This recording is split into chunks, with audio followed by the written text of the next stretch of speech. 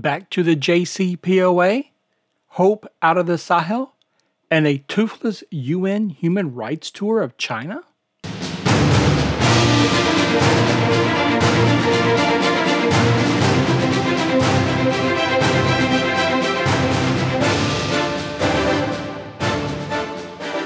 Hello and welcome to episode 8 of the Early Warning Podcast, which brings you these 3 issues affecting the calculus of global security, geoeconomics, or military conflict for May 31st, 2022. I'm Win Trevette II, the Global Intelligencer. Thank you for being with me for this news digest. Don't miss an episode and gain situational awareness. Subscribe to the Global Intelligencer at globalintelligencer.substack.com. Visit episode 8 for all the links to news sources found in these articles at bit.ly/GID008A. First, back to the JCPOA. The Brookings Institute in Washington, D.C. released a policy brief that concludes, quote, a restored JCPOA, despite its shortcomings, is the better choice. The JCPOA, short for Joint Comprehensive Plan of Action, was the 2015 agreement between Iran and China, France, Germany, Russia, and the US and the UK to restrain Tehran's military nuclear progress. In this policy brief, 2 main arguments are produced seemingly not aware of Iran's past and current status of its nuclear advancement. First, a supposed return to the JCPOA would, quote, verifiably prevent Iran, unquote, from crossing the nuclear Rubicon for 8 years. And second, a new deal would reduce regional tensions and avoid another conflict with U.S. involvement in the Middle East. Both assumptions are not well-founded. The theocratic regime in Tehran never wanted the JCPOA and does not need the JCPOA now. Iran never was going to allow an unsigned piece of paper, or for that matter, a signed piece of paper, to derail the one ace card that guarantees regime survival. See more in our Global Intelligencer report, Lessons Learned about Ukraine, Iran. You may access a copy of that report at bit.ly/GIP Ukraine Iran IRAN. The treasure trove of nuclear program-related documents spirited out of Iran by Israel's Mossad intelligence agency shows that Iran, as early as 2003, planned to continue nuclear, quote, projects in secret hidden within existing military research programs, unquote, according to reporting by the Washington Post. Why the secrecy? Why the deception?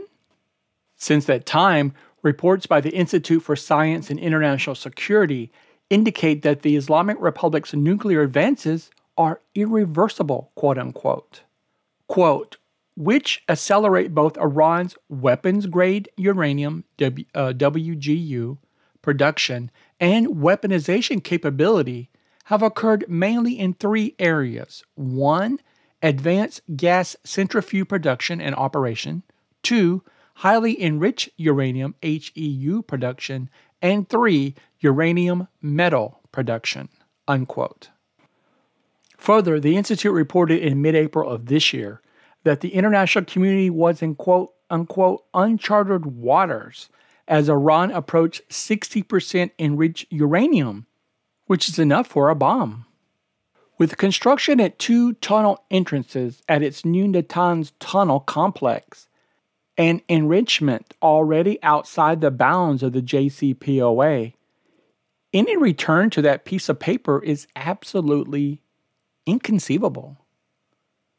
In a Senate Armed Services Committee hearing on May 25th of this year, Chairman Bob Menendez stated that the JCPOA was, quote, not in the U.S. strategic interest, unquote. Indeed, the United States and its allies must formulate a policy to deal with a nuclear Iran and its autocratic allies of Russia, China, and North Korea, who enable the regime in Tehran to flout international sanctions and norms with impunity.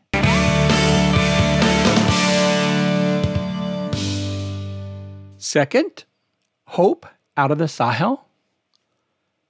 Two recent headlines punctuate the ongoing war against jihadism in the Sahel, a semi-arid, much-forgotten belt of territory stretching from parts of Senegal on the Atlantic Ocean westward to Eritrea on the Red Sea. First from Radio France Internationale. Niger, l'armée à l'offensive contre les groupes djihadistes dans la Gourma. Translation: Army offensive against the jihadist groups in the Gourma. Talks about how Niger's army killed about 60 jihadists. Second, from AfricanNews.com, UN chief urges investment to help Niger fight jihadists. A particular unruly part of the Sahel is the tri-border region of Niger, Burkina Faso, and Mali, where narcos, ordinary bandits, and jihadists collaborate to pursue their separate agendas. Regional states have tried to coordinate a unified effort to combat the extreme level of criminality and outright terrorism, but have failed. A worrying turnabout has occurred in Mali after successive coups in 2020 and 2021, and now delayed elections once again. In mid-May of 2022, Mali withdrew from the regional Sahel 5, which included the countries of Burkina Faso, Chad, Mali, Mauritania, and Niger, which complicates even further the effort to bring a measure of stability to this part of Africa, burdened with a high level of violence, criminality, and human depravity. The UN says 18 million people are on the brink of starvation in the Sahel region. Outside actors like France and its European Union counterparts have also struck out. The ruling junta in Mali made virtually impossible Operation Barkhane of the French-led mission to combat jihadism. So after 9 years of operation and 53 French soldiers dead, and his re-election in the balance at the time, in February of this year, President Emmanuel Macron announced a pullout of the mission, leaving in doubt the EU's own Taguba mission in the Sahel. So as we began this report, Niger and its regional neighbors are left to grapple with jihadism, banditry, and illicit drug trade, and mass displacement of citizens in desperate and desolate West Africa. Hope out of the Sahel is diminished by the seemingly intractable conflict plaguing the area.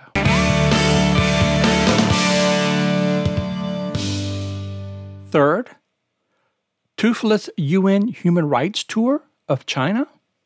The United Nations Human Rights Council currently counts among its members Bolivia, China, Cuba, and Russia.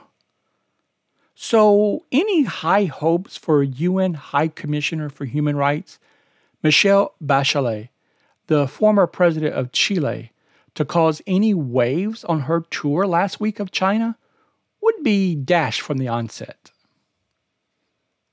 If not, surely the Xinjiang police dossier released in the world press of more than 2,800 pictures of detainees, more than 300,000 personal records, more than 23,000 detainee records, and upwards of 10 camp police instructions would give one pause.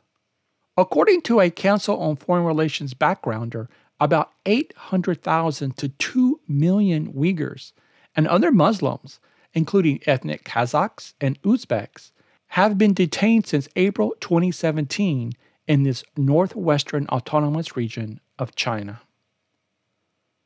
Was the High Commissioner aware of this dossier that was conveniently released during her visit when she toured the Middle Kingdom?